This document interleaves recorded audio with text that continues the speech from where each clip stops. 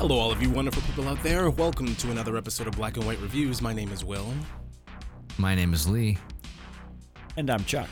And this week on the show, we are going to be discussing the 2003 film Terminator 3: Rise of the Machines, directed by Jonathan Mastow, starring Arnold Schwarzenegger, Nick Stahl, Claire Danes, and Christiana Logan. And yes, Lee said again. Because this is the second time that we are recording this. The first time we recorded this, it was just Lee and I, and it was very, very early. That was probably one of like the first three or four that we did. First ones that we did, and the recording, in my opinion, the recording is atrocious. I'm not happy with it at all. Sounds fine to me. There's chickens, it's fine there's with machines. you. It's fine with you. You don't want to do this again, and I know you don't want to do this again. You do not want to talk about this movie, so I'm going to let you get some thoughts out of the way early. Lee, how did you feel about Terminator 3: Rise of the Machines?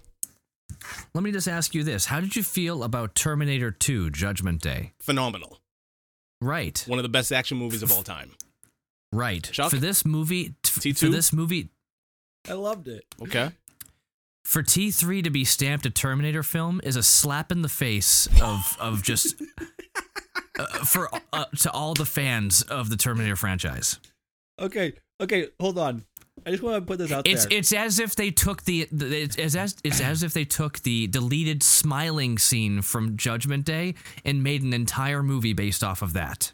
Come on, that's not fair. There was nothing that corny it's completely in this. fair. There was nothing that corny in this movie. Okay, We'll get there. Okay, I just want to because share. there are multiple things that corny throughout this movie. Okay. I just want to share one thing. This whole movie. Okay. Will, a while back ago, a few weeks ago, we did Matrix Resurrections. And there was a part in the film where they started going on, and I just cracked up laughing for almost 4 minutes. Will took the time to cut that out and send it to us to share with us this amazing part of just me laughing. There is going to be a lot of that in this conversation. It's a late night, guys. We'll see. No, I think he's right. Because this movie, for me,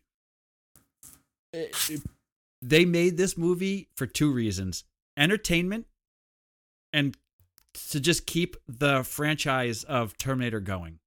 They did and not. They did it. This is when the franchise died. They did it they attempted. Dude, the franchise died was Salvation. Come on. This movie is better than Salvation, Genesis, and Dark Fate. Don't do that. The walk. They made this movie possible with one line. When John Connor goes, "I thought we stopped Judgment Day." And Schwarzenegger goes, "You didn't stop it, you just postponed it." At that point, the rest of the franchise is possible. Without that, it's... Well, never mind what they did with Dark Fate. We're just going to show you an alternate timeline. Like, what might have happened if this happened. Where Linda Hamilton is like magically alive. Yeah. And John Connor's dead. Yeah. Yeah, and John Connor, it looks identically the same, even though it's like many years later. Anyway, we're not even going to get into that movie. At least not now. Tonight we're going to talk about this atrocity. Lee is the one who suggested and recommended Dark Fate to me. Did he really? He didn't to me. Yes. He didn't say anything about that to me. He came over one night. He goes, "You have to watch this movie." Yes. Because at least the humor in there of the Terminator quitting being a Terminator so he can do draperies. Oh my God. And go by the name Carl. Arnold Schwarzenegger acting like a human in a Terminator movie will never not be funny. That is not just a point where the franchise dies. That's like the death nail. Right. Mm-hmm. Well, this movie is to Schwarzenegger as Rocky is to Stallone. It's one of the staples of Schwarzenegger. Without these movies, this made the acting career, as bad of an actor as Schwarzenegger is, it made it possible for him to actually come onto the stage in a big way. Of course. The first two movies. And this movie was just fun. That's all I'm going to say. It was fun. So I think the reason and we all know that he's back. I think the reason I have such disdain for this movie is because I really, really enjoyed the first two films. The second one was fantastic. And then when I first saw, this is back when the internet was the internet, but like YouTube didn't exist yet. Not at all. But you could like find things by going to websites specifically and I saw a teaser trailer for this, and it started off with like the Terminator. Sergeant Candy? No. Shush. Hi. No. It showed like the Terminator logo, whatever, but then it turned all like liquid metal and like turned into the T3 blah blah blah. It was like this really simple teaser trailer. It didn't show anything, but it just saying there's a third Terminator coming. And I was so pumped to see this movie, right? And I remember I was actually going with Jerry. Will, you remember Jerry? Mm-hmm. So like years later, we both loved Terminator. We were gonna go, and we got to the movie theater, and something happened where we couldn't go in anymore. Like he had to go do something else. We were literally like walking into the theater in Methuen, and had to turn around and leave and not see it. So I was waiting forever to see this movie. I had high hopes, and that's why you hear me not talk about not watching trailers before a movie I'm really excited about, not getting too excited about it, going in with low expectations, probably because of this movie. So maybe that's why I've got such disdain for it. But I went into it all pumped, and then walked out going, they just like pooped all over this franchise. I disagree. I completely disagree with this. Okay, I hang disagree. on. This movie was just fun, and it was entertaining. I mean, it was completely ridiculous. Compared to the first two movies, it doesn't fit. It absolutely fits. It absolutely fits. Of course it fits. You get exactly what you're promised in the first two movies. You get the beginning of the war. I'm not talking about the story. Story's fine. Okay.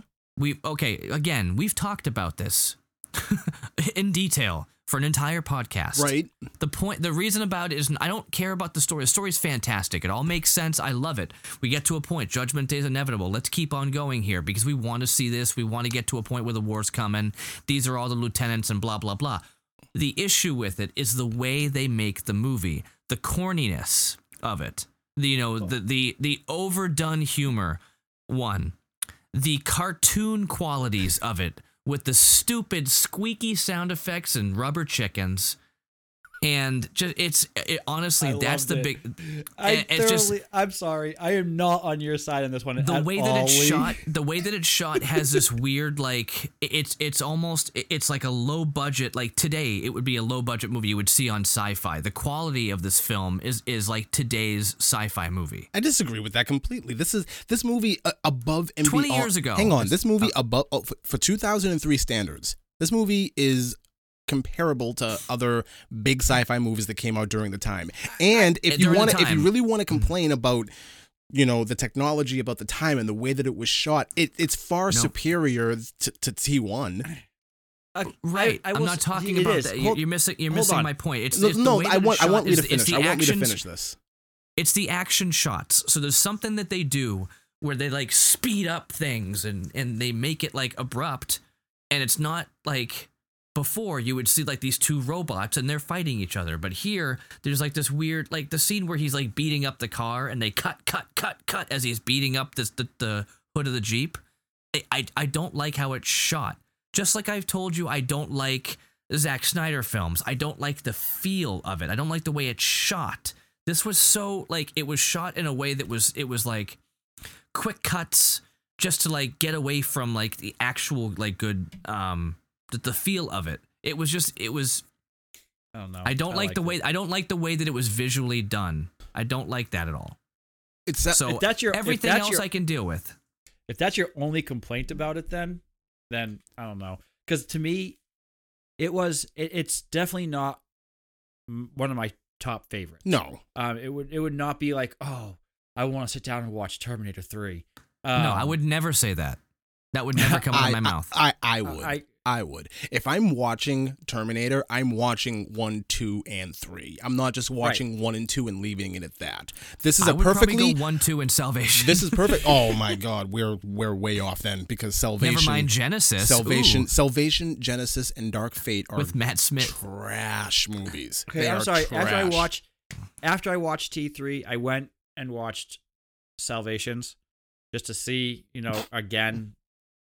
I think Christian T3, Bale, what are you doing? It was horrible. I like Christian Bale. Christian Bale was so much better in Equilibrium than he was in Salvation. I'll agree with this. I will 100% agree with this. Equilibrium over Salvations. I will 100% all day agree with long. this. I think the fact I want to know how the heck that Sam Worthington had no idea that he was a robot the entire movie is beyond me. Beyond me. How do you not know? He wasn't a robot the entire time. No, you're right. The first 2 minutes he wasn't, but the rest of it he was. I'm sorry. Ugh, that movie. And then they're how they portrayed Schwarzenegger in that film for the 5 seconds he was in it to fight was awful. But T3 was leaps and bounds above, and leaps and bounds above Salvation. I will watch T3 before the rest of them all day long. All day long. So, I mean, if your whole thing, Lee, is James Cameron was here and times were good and now he's gone and times are bad, if that's your whole thing right now... Well, that's my whole thing right now. I just don't like the way that I don't like the way it's shot. Okay. I think it looks the cinematography in this movie is so bad compared to what it was before. It looks like a sci-fi, like a today's sci-fi movie. I'm not talking about just the graphics. It's just the way it's shot. It seems shoddy. I don't know. So whoa. Okay. All right, let's start the movie because I'm actually excited to get into this one because I did enjoy it for what it was. I'm not gonna. No, so I love this movie. I think it's a perfectly suitable conclusion if this was a trilogy. To end it with the beginning of the war without actually having to go into the said war that Salvation attempted to do and failed miserably, I think this is perfectly fine. If you want to say that Nick Stahl is a horrible John Connor, I would agree with you. If you want to say that Claire Danes is the worst part of this movie, I would even agree with that because I'm sorry, she is. She's the worst part of this film. I would not. Remember when she and DiCaprio were Romeo and Juliet? Yeah, and when did that movie come out? Actually, in Conspiracy Theory, you could see exactly in the background. We talk a little bit about Leonardo DiCaprio in our Conspiracy Theory review. And we go over this and we go over a firm year where Leonardo DiCaprio was good and before it was bad. So I'm pretty sure Romeo and Juliet falls into that. And criteria. Wait a second. I think Claire Danes and Nick Stahl were also in a movie together at one point. Oh, were they really? Yeah, it's called Terminator 3. Terminator 3 Yeah. Rise Against the Machines. That's the movie that they were in together. That's the movie we're talking about right now. I, So anyways, let's just jump right into it. Everybody's feelings are out on the table. Lee hates this. I love it. And Chuck, you're kind of in the middle. All right. So I don't hate it as much as I'm disappointed. Oh my gosh, you hate it. I'm just Stick to very it. disappointed. Just stick to it, man. That as Just much as you stick to stick it, to man. loving Batman Forever. Yeah. We all have our guilty pleasures, and this is Will's. Fine. And that's okay. I'll own that. I don't care. So the movie Equilibrium's mine. The movie begins with a monologue from John Connor. He's talking about Judgment Day and how it was averted, but he's still a very paranoid individual, so he stays off the grid. Connor, we then see a scene during the war or the end of the war where he is celebrating with all of his comrades. The visuals here that are depicted of the war and the after events in this opening monologue are fantastic. So I really don't understand where Lee is coming from by the way that it was shot and the way that it looks, because this here looks phenomenal, and it's something that I would have wanted to see before Salvation completely destroyed my dreams. We then see a scene of John Connor zipping down a highway approaching 90 miles and 80 miles an hour, and he takes a really nasty spill because he's trying to avoid a deer. We then cut to Christiana Loken, who is playing the TX in this movie, but for all sake and purposes, she's just playing the part of Robert Patrick, just in a female version, which she does a good job. She's not a bad Terminator in this movie at all. I think she did exactly what she was meant to do. She shows up. She is very naked because this is Terminator, and that's the way the time travel works. She sees a car, and she likes that car. She then I like your car. I will say this. I would have appreciated this a little bit more if they almost went Transformer style, where they showed up as said Terminator and then took on the disguise of a person once they got here. That would have made more sense. That would have made a lot more sense. Because when they're in their own when they're in the future, they are regular robots. They're Terminators. But when they take the time travel back to John Connor's time, they go from robot to basically cyborg, and they already have the look. And especially with her character, she can take on the appearance of anything. She can definitely do that Transformers, style. Take an image shot, and then turn into that. And if she did that here, I think that would have fit a lot better. Well, the T-1000 could have done that too in T2, but that's not what happened. He came down as Robert Patrick, and they went with it. So they just kind of carried that over. They did that. But I agree. Even with Schwarzenegger's part, he did the same thing. They all came over as that. No. And it's just so that way they can show all of, in the first one, the first two, I want to see all that is Arnold Schwarzenegger. I think it's a little bit more than that. I think the whole point is, if you're going back to a previous timeline where the people aren't used to seeing like cybernetic robots walking around willy-nilly, you're gonna raise a whole lot of suspicion. So they also explained in I think it was T2, if not T1, but they were talking about they were setting up these infiltrator cyborgs. They were making them to look like that because they were trying to infiltrate the rebellion or whatever, the whatever they called themselves. Sorry, I've been reading a lot of Star Wars. But they were trying to infiltrate, so they had some with rubber skin, but they could easily spot them. But then later on, they started making them look better, and that's what Kyle Reese was explaining. That's why they did this, because they were infiltration machines. I like the. Yeah, but, so that's my question, Will, though, is this: is if they didn't want to get people, catch them off guard, you have this person who can, like, in the second movie, turn spikes from his hands and become anything. She can be looking one direction and then be looking the next direction because her entire body flips. Well, but so did he. He was able to do that too because he was liquid. The difference here was the one big thing is that he could only become knives and stabbing weapons.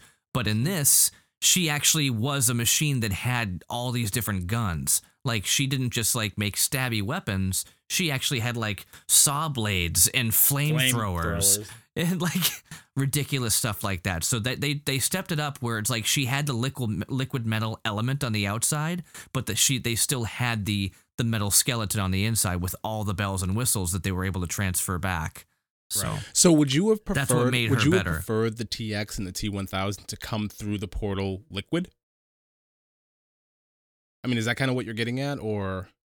I think that would have made more sense. I think they should have come back liquid, saw somebody, and then kind of took on their look. Yeah, I think that. I mean, that's us kind of judging just the whole franchise and how they did it because we're going back to T2 as opposed to just judging this. But I think that would have made a lot more sense. Just like he said, Transformers came down, saw vehicles, are like, oh, I could look like that, and made themselves look like that. I think that would be my only big criticism with the entire franchise is they could have done. But again, you're looking at when they first came out with T2, that was 30 years ago. Yeah, it probably wasn't even so. Like you said in other ones, because it came out so far ago, I'm gonna forgive it. Yeah. Because it wasn't even. But I can't forgive this. Here we go. I don't know. I've always liked the idea that they come out in human form and naked, and the explanation of that, like nothing organic or nothing of any kind of like fabric material is going to be able to make it through their little time portal here. I've always liked that. I've always enjoyed that, and I've always liked the idea of not wanting to, and I know I'm probably extrapolating a lot, but I've always liked the idea of not wanting to raise any kind of suspicion. So the fact that they come out in human form, and if they're just seen by some rando, it's okay, whatever. There's some really weird lightning, and now there's a person here. Not there's really weird lightning, and oh my god, a robot. Like, that would be a little bit much.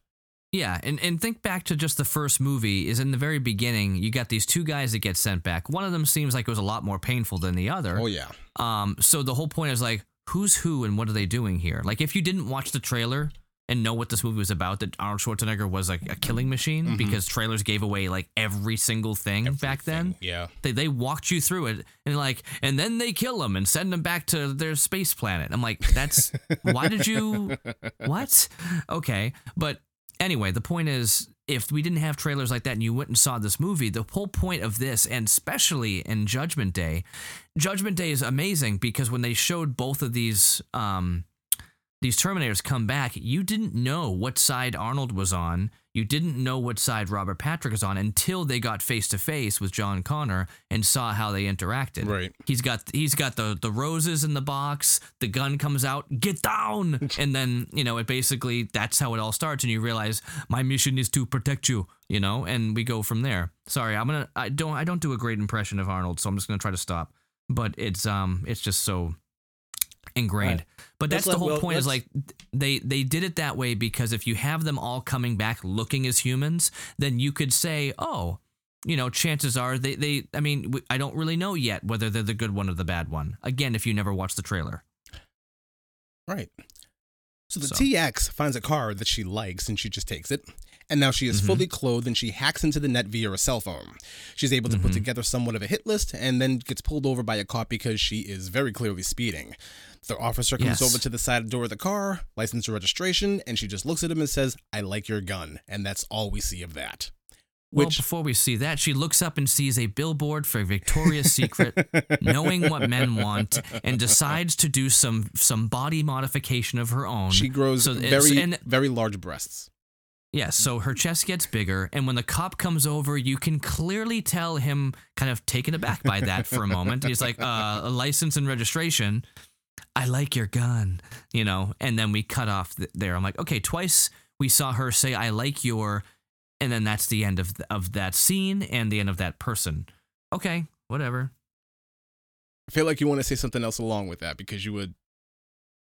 It just seemed odd that they said it. They did the same thing 2 times in a row, didn't go anywhere, and I'm like, that's well, it went somewhere. She took a car and she took a gun. I know, but it was just... And they're all dead. And they're dead. Like, what? Could you imagine if the whole movie kept going like that? It shows her say things to people, and all she's doing is just collecting things, like a video game. She's collecting all the items that she needs. That's not what happened, though. I know, but if they did it one more time, I would have just thrown the movie out the window. Like, it's just like, okay... Pretty sure you already done that. I mean, the thing is, they've already. We go back to the. I feel like it was a big joke on the say that's a nice bike, and then, but the fact that they did it twice in a row like this with her and that's it, just seemed odd. It was poorly chosen. Again, I like the story, I like where it went, but the way that they edited it, the way that they put it together, I don't know. Right, I told you I have a recut. I thought it was. I thought the way that she acquired both car and gun were both fantastic. I really don't have a problem with that at all. Corny. She's a mindless. The thing is, she's a mindless robot who is doing what she was programmed to do. I don't understand. Like, you're looking for nuance out of a robot. Like, that's. No, I'm not looking for something. I'm looking for somebody who's making a movie to make a movie that's good. I'm not having issues with the characters. I'm having an issue with the way that it's shot and put together. Okay. Moving on, we are then later on introduced to Kate Brewster, who is preparing for her wedding. Her father, Robert, gives her a call and cancels dinner plans that she was really looking forward to. By the way, Robert, we find out that he's working for the government, which really becomes important later. And then I wrote down, Claire Danes is the worst part of this movie, and it starts almost immediately with this scene. She looks at a picture of a generic, happily married couple within a picture frame, and she can't help but hide her disgust. Like, she just looks absolutely done. She just has this look on her face like she does not want to get married. If it's supposed to be subtle, it failed, because it's just the look on her face was absolutely disgusted. I love it and hate it all at the same time. It goes into... There are some parts of this movie that are really corny, and this kind of goes into that, but it's mostly just her. I'm not going to hide. But that's what makes a guilty pleasure for these movies, though, is like, exactly. Even for me, like, I know the giant holes that are in Equilibrium, but I still enjoy the movie. It's my guilty pleasure because it's hole after hole after hole after bad acting after hole after bad acting, but I still enjoy the movie. I really don't care about all the plot holes in Equilibrium. I more care about the fake smoke and fire at the end of that movie. You're talking about a movie that had a massive budget and up until that point was doing a pretty good job with a lot of the special effects, but then had to end the movie with fake smoke and fire. I could generate something better in in a video editor that I downloaded for free. So no. We then get our first hint of what this movie is actually going to be about. Robert is informed by some of his employees that there is a computer virus that is affecting the civilian internet, as well as secondary military apps. The Pentagon wants to launch Skynet to handle the problem. Robert thinks it's way too soon to be doing this, and he says it would be like killing a fly with a bazooka. Yep. Makes sense.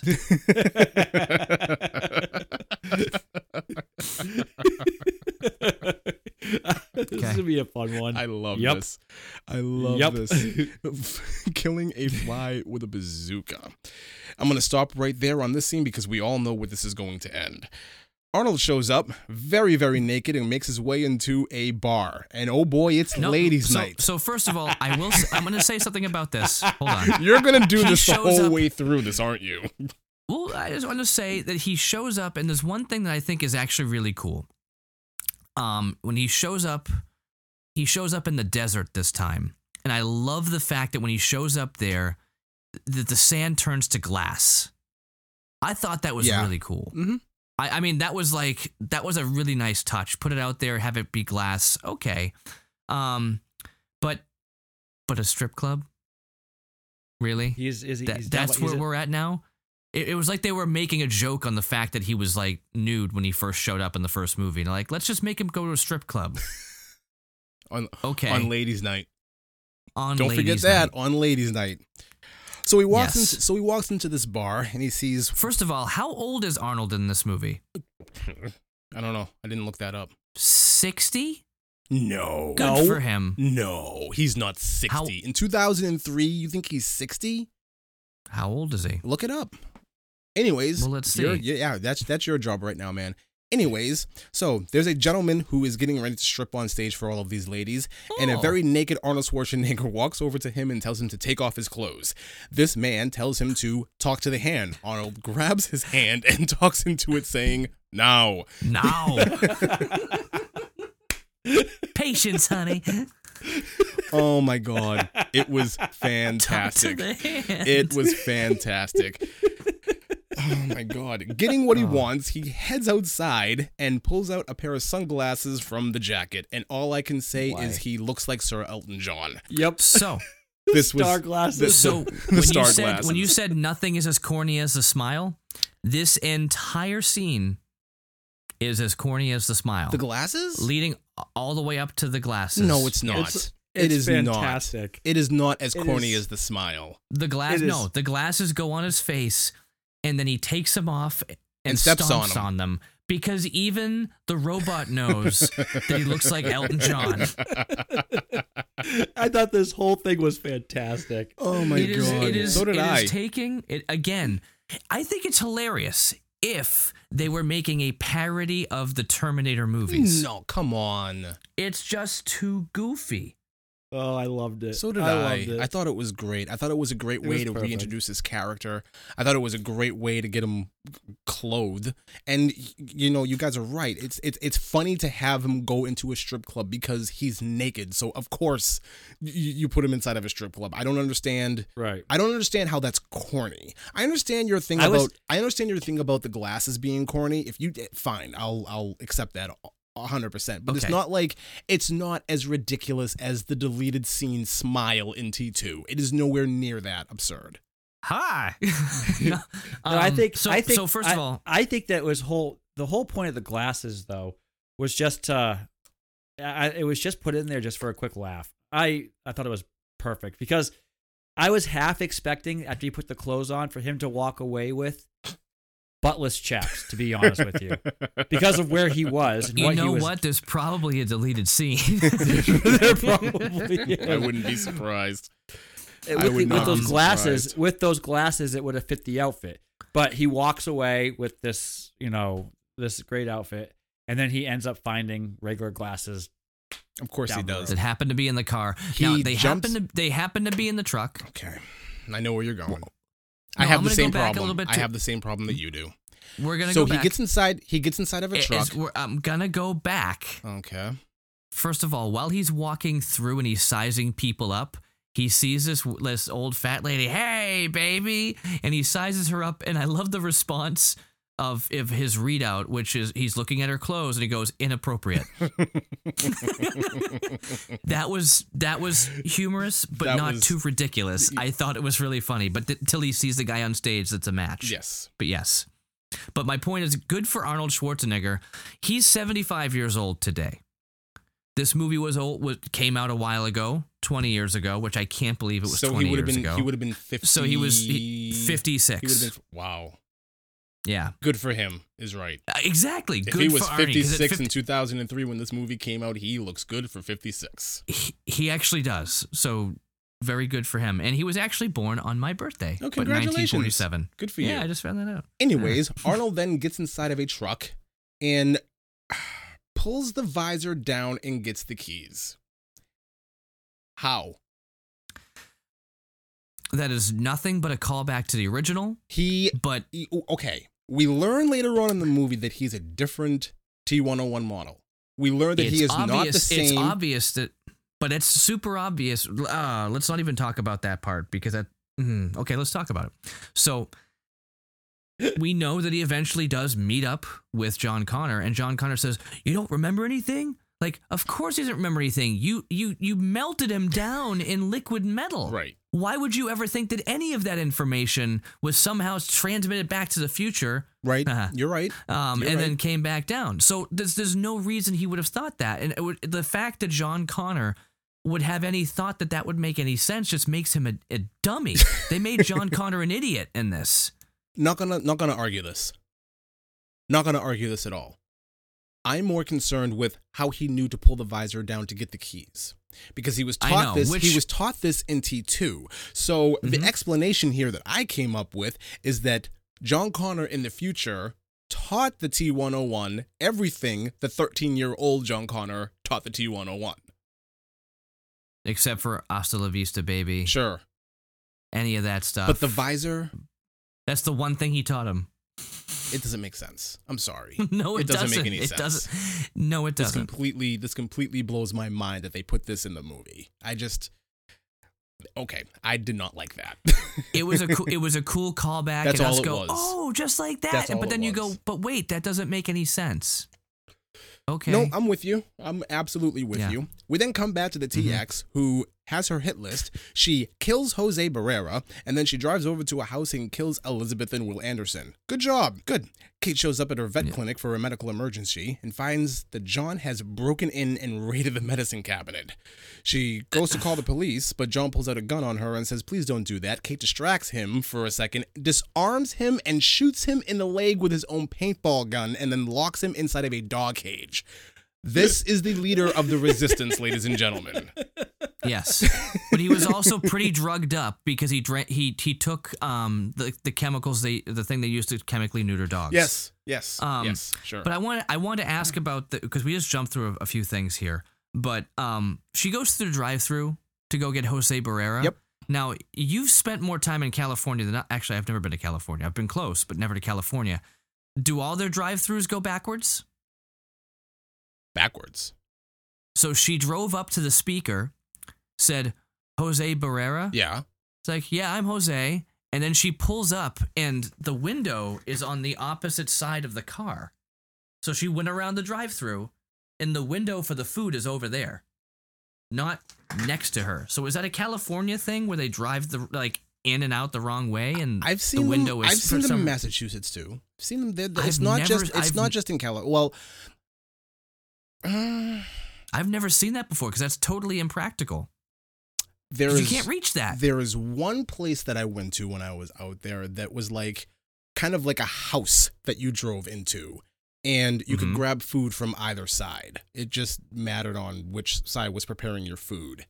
So that's a thing that I saw out there, but this specific, no. But I have seen this out here. I think, I think there's a McDonald's in like Fitchburg or something like that does it like that. I'm not 100%, but I've seen them. I've never seen it, and I don't understand how you're expected to reach over that far through your vehicle to give them your money and to take your food.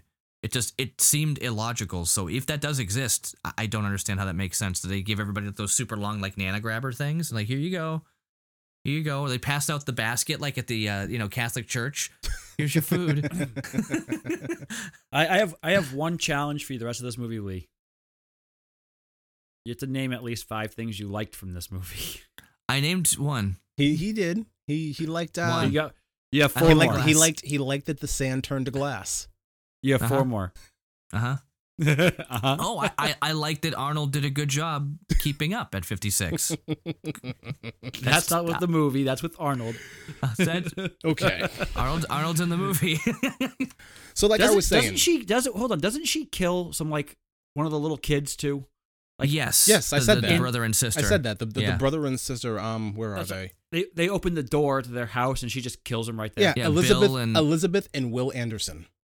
Yeah, that's right. They are the 2 teenagers who are having Elizabeth a party, and William Anderson. And she just opens fire and shoots them dead, and it's fantastic. Len, we get here's now. I'm gonna say this. Go no. This is why we're here. This is why I knew he was gonna do this. The whole thing about this is like the star glasses and everything else. It just made it made a mockery of the movie. But the thing about it is, it feels like what they were doing was this whole movie was all about a culture shock. Now, we see this a lot in other movies where it's like time has passed and now they're in a new day, and you see somebody like Blast from the Past, for example, holy smokes, like all the different things that happen, like when they go into the future, and it's like they deal with something different. It's almost as if the people who made this movie were like, hey, let's take this movie that came out in the early 90s and bring it to current. But there's time travel involved. He's coming from the future, so it doesn't make sense. If this was something from the past moving into the future, I would almost understand some of the ridiculous things. Like Demolition Man, perfect example. Like that is corny, stupid, but it's corny, stupid, makes some sense for what it is. But this was like he's coming back. They're doing a lot of stuff like this in sci-fi. But they're sending a Terminator back from the same period in a future time. So how do you figure that wouldn't make sense? Well, that's what I'm saying. It doesn't make sense. I'm saying what they're doing. The way this movie feels is it feels like they're trying to do a culture shock, by making it comedic, but it's not, because that's not what the point of these movies were. Can I ask you an honest question, Lee? Mm-hmm. Yes. From what it sounds like, and you can be honest, it's not the best. It's not even It's not nowhere near the best movie. But do you like Demolition Man better than this movie? Yes. What?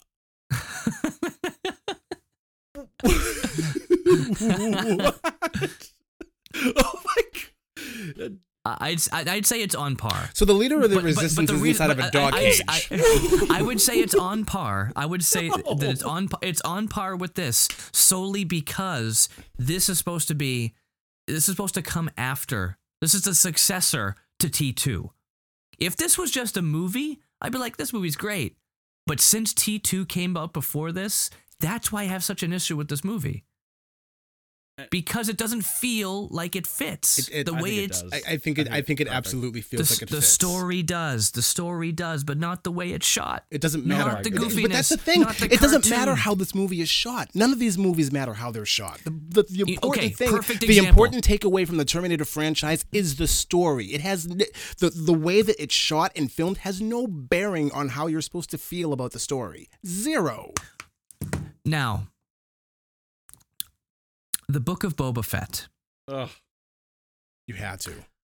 I have to. You had to. I have to. It's very valid. We're having a good time. We took a character. We're having a good night. We're talking about a couple of good movies. We're having a good time. We're laughing. Suddenly I ask about suddenly foot massages, you have to right? bring up one of the worst shows I've watched in years. Yes. Tell me about it. You just have to do this. Now why? Now here's why. Okay.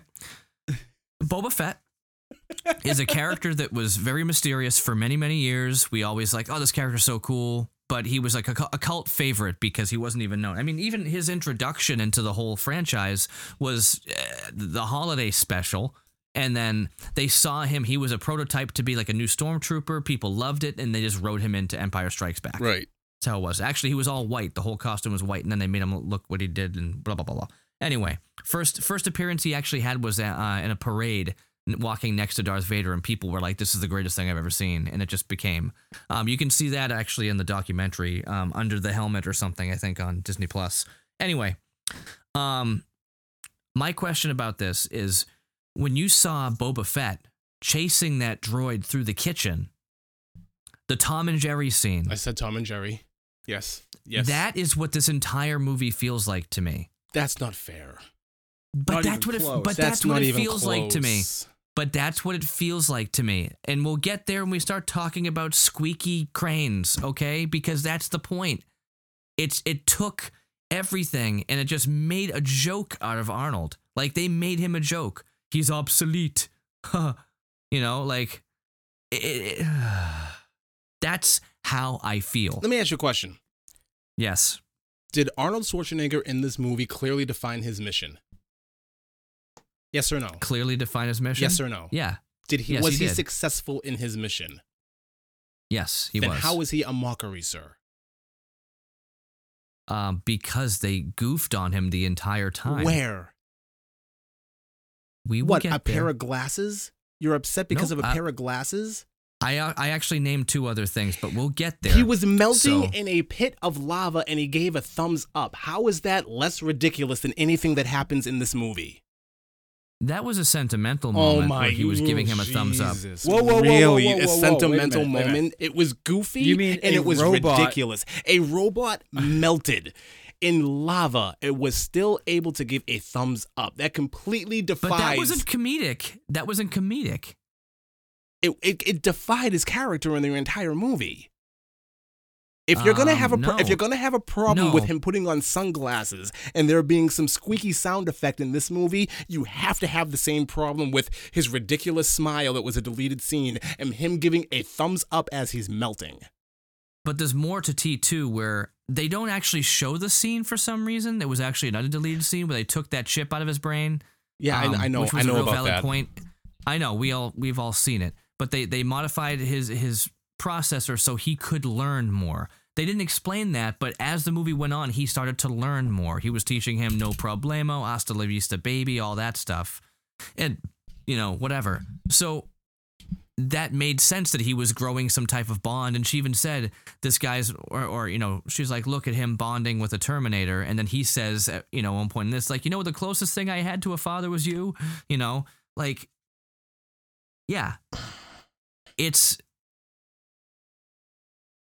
That's what they led it up to. So I think if you look hard enough, there's the same level of goofiness across all three of the original films. Yep. I don't see any goofiness in the first one. Sarah Connor's a joke in the first one compared to how she is. Sarah Connor is your atypical damsel in distress blonde ditz in the first movie, which is a complete mockery of her character compared to T2. She's like a chain-smoking crazy lady. But it's still her entire way through that. I apologize.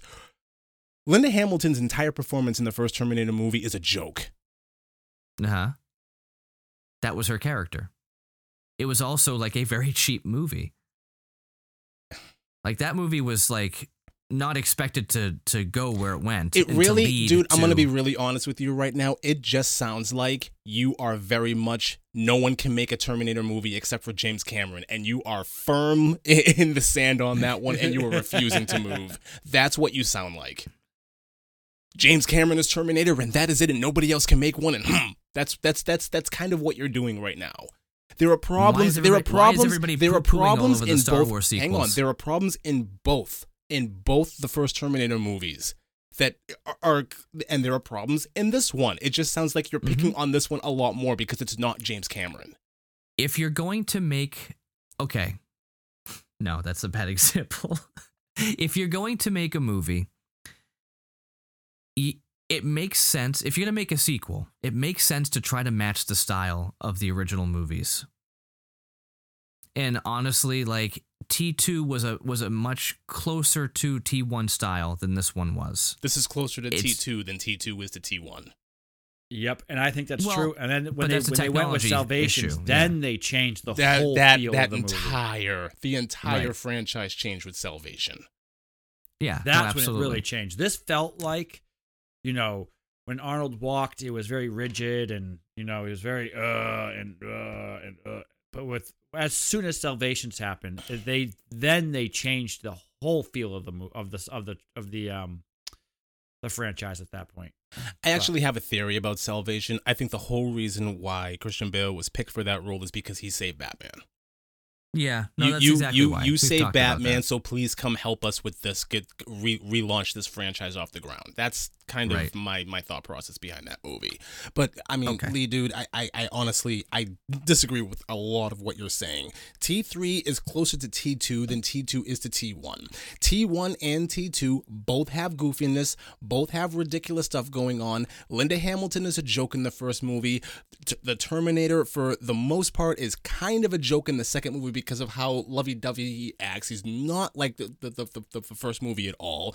And you end with a very goofy thumbs up. Like, yeah, fine, it's a sentimental thing, all you want to. There's very little difference in the way that these movies stylistically differ from each other. The way that you're describing, you're putting a lot of emphasis on this, and I don't see it.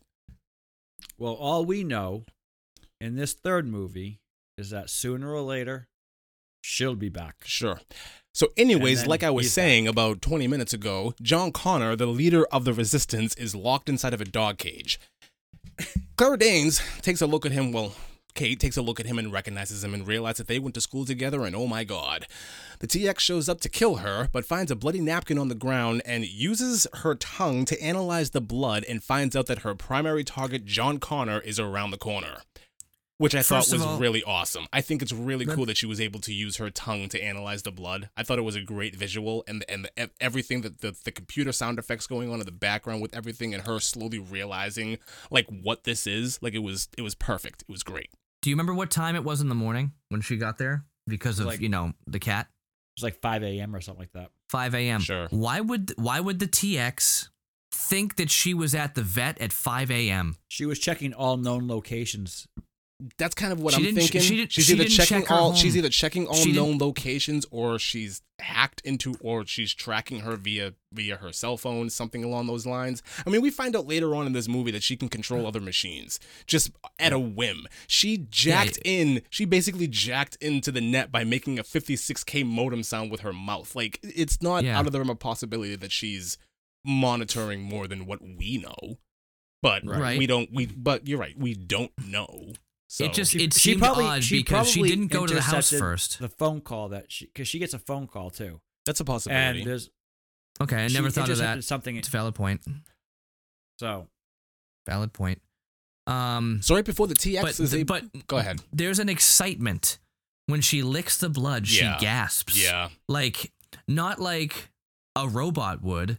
But like a girl who just realized that her boyfriend just like cheated on her face. And then boom, boom, boom, boom, boom. Like, what was that? It's a look of surprise. It was a look of surprise. Like, she was amazed. And I'm like, why would the robot act amazed like that? Normally be like, all right, here we go. Like, let's take care of it. No, she was like, and it zoomed in. It was an odd shot. Anyway, the gasp just seemed very out of place. So right before the TX is able to kill Kate, Arnold arrives to save the day. He locks Kate in the back of a van and tells John to run, and chaos ensues, and the two Terminators run amok through a city, destroying everything in their path. Yeah. Perfect. So he lied. What'd you say? She said, "You're going to let me go?" He throws her in there. I lied. Shuts the door. And then you find out this whole thing where he's talking to John Connor. He's just like, "What's your mission?" And he's like, "Are you here to kill me?" And he comes up and he has this really long pause and doesn't answer him right away. And he goes, "No, you must live." Like, it's like, we all kind of understand that. Like, we'd figured out by now, like, why would you go back and forth with he's bad, he's good, he's bad, he's good. Right. But it was just like, they did that, like that lurching closer and closer thing. Actually, we didn't even touch upon this. The very beginning of the movie, here we go. Number 3 thing I thought was cool. All right. The very beginning of the movie where John's telling the story and explaining everything about like the Judgment Day, and I thought it was really cool. Like he threw the beer bottle in the water and it goes down. There's a skull down there. Then it kind of like transformed into the future. I did enjoy how that kind of started. The whole talk about Judgment Day in the future looked better than it did in the other 2 movies. I thought it looked fantastic. Yes. You get all the T-101s walking around, no skin on them, going through. And I thought one was awesome where it stops and you see one that goes like this and then just stares and like leans right into the camera. That was creepy and awesome. Like that made me, I'm like, this movie's going to be amazing. But so I'm just saying, I was so excited. During this entire chase sequence that's going on here throughout the city, the big takeaway from this scene is that the TX has the ability to control other machines. So a caravan of unmanned vehicles aid the TX in her pursuit of John and Kate. Now, do you realize that she has the ability to control electronic machines, electronic things? Yes. You realize that the steering system on a vehicle is entirely mechanical? And there's no way that she could control vehicles like that, even if she could control things? I'm pretty sure at this point in time, there was a lot of chips and electronic parts being manufactured into vehicles. No, having a control of a vehicle's computer would not actually allow the car to be driven remotely like that. The steering is completely mechanical. Even power steering, everything is mechanical. Like besides just some of the basic stuff. There is such thing as I hate to burst your bubble on this one, but they do have electric steering, and they've had it out for some time now. For some time, 2003. It may not have been in regular everyday cars, but it was probably around because usually stuff like that hits, and then it becomes mainstream a couple of years later. Yeah, so I'm sure it was in every single vehicle that she touched that day that she can control. Okay. I'll buy that. Whatever you say, Chuck. So, I'm just gonna throw this out there. Wasn't there a movie that came out sometime in the 80s where there Maximum Overdrive? Yeah. Yes. So that was a horrible Knight Rider movie. Not Knight Rider. No. Maximum Overdrive. That and but oh my God, Knight Rider did the same thing though. No, there was another one. Tremors. Am I thinking about the right movie? I don't think Tremors had any remote cars. Maybe it was just Maximum Overdrive. Back to the Future. Maybe it was just Maximum Overdrive. Regardless, this kind of thing has been introduced into film before. Exactly. There you go. Back to the Future. Doc Brown controlled a DeLorean with a RC remote. Uh-huh. There's a lot of flaws in those movies.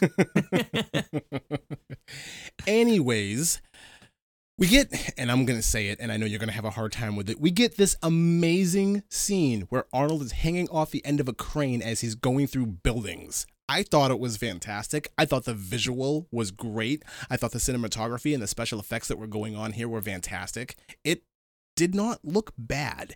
Even by 2003 standards, it looked beyond its time. So what happened in the early 2000s is they found a way to do special effects differently, where they sort of cheaped out and did it like uber computer based, like super CG, not really any practical whatsoever. And that's what caused this like abrupt shakiness that makes me not like the way this was shot, you know? But they didn't do that in this though. They did. They didn't oversee. There was a scene that I will agree where it looks cheesy towards the end of the movie. Yes. But in this part right here, it did not. It actually no. looked I'm really, not saying really well. here, but we're just talking about effects in general. Like this looked good, but the issue we have here is Arnie on the hook, and then suddenly he pulls a Wile E. Coyote when he sees a fire truck coming, and woo, and then hits the fire truck, and then you get the ball and hook hanging off the crane going left behind, and Arnold's missing. That is straight up Looney Tunes.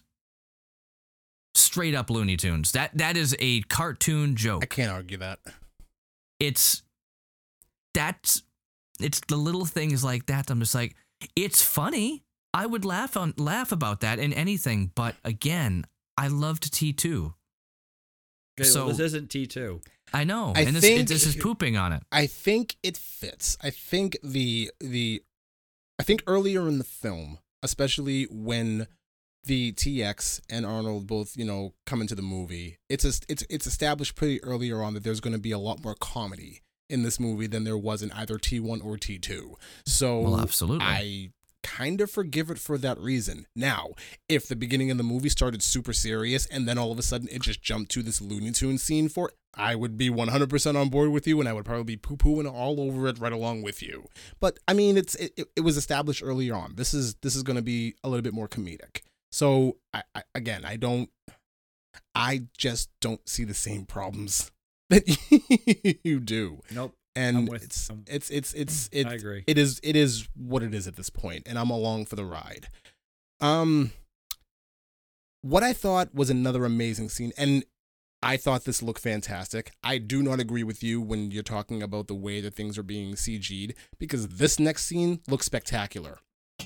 Arnold knocks the crane loose, the cable of the crane loose, and it goes down a manhole and catches onto something, and the entire crane vehicle does a vertical 180. And it looked fantastic. Yep. Okay. I'm trying to figure out what it is I don't like about the shooting, the way it's shot. And I think I'm kind of getting it. So I like Sam Raimi. I like the way he was directing movies, and I like what they were. It almost seemed like they got Sam Raimi to do this, which I would like it if it wasn't Terminator. That's, again, it's the feel of the movies. So, for example, like Sam Raimi likes his quick cuts. Quick cut, doot, jump over here. But Terminator was never like that. It was almost like when I saw The Force Awakens, and I remember seeing like a GIF from it, and seeing like this weird zooming thing on the camera, and I'm just like, Star Wars never had like weird like zooming things. It's totally shot very different, totally different director of cinematography. It felt like not in the same realm of Star Wars, and that's why a lot of people didn't like those. But whatever. The point is, it was very different feeling because it didn't have the same type of shots. This, when you're talking about the crane dropping the ball going down, I thought it looked great. You're right. When that thing flipped over, that was great. But the way that the things were shot with the crane ball and then ripping through the ground and all the fake like CG like rubble and smoke that was happening there looked cartoonish, looked CG, I understand you're not going to do practical effects for that, but it was so fast and rapid moving and cartoon looking. And then she looks, it stops, the thing hits, and then and then it flips over. Again, all these quick cuts were not what they did in the original movies at all. Well, I think I think you have to give it, though. It's 10 years later from T2 to T3, and they're trying to bring in a little bit more new technology into it. So I know if they were doing it 2 or 3 years apart, but they're trying to, you got to give credence to the fact of, okay, this is 10 years later. They are introducing newer technology into the films, and right. It's going to look a little bit. I mean, for the most part, Will's right. This is very close to T2. As soon as you hit Salvations, it totally does not feel like Terminator at all, aside from the fact that the T-101s look like T-101s. Other than that, not at all. But I thought this scene was fantastic. And doesn't the fire truck actually like crush her and knock her out? The crane? Something. No, the fire truck. Oh, maybe? Or one of the big trucks like hits her and it just like... Well, she's in the crane vehicle.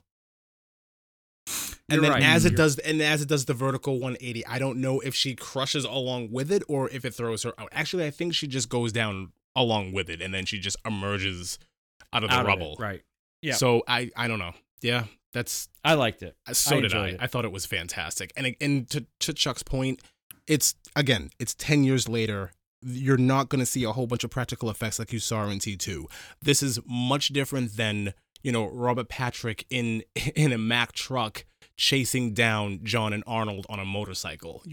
Why would they do something as similar as that? If you don't have to, then don't. If you can make things a little bit more grandiose and epic and destruction through the roof, go for it. Why not? Because the destruction in this scene was greater than any of the car chase scenes in the original first two. Absolutely. So they were trying to go bigger with it. And I appreciate it for what it was. Okay. So later on after that, Arnold and John have a small chat as they're heading out into the desert or into the middle of nowhere. I really don't remember. Arnold remembers nothing from T2, which begs the question how he knew about the whole visor thing. It completely blows me off. It completely throws me off. I'm sorry, it just does. The reasoning behind this is because we find out that the T-101s basically come off an assembly line. And he asks, he's like, what, do you guys come off an assembly line or something? He's like, yeah. Yep, it's like, pretty much. No kidding. I don't understand why he's so, like, naive. Like, he doesn't understand. It seemed really out of character for him.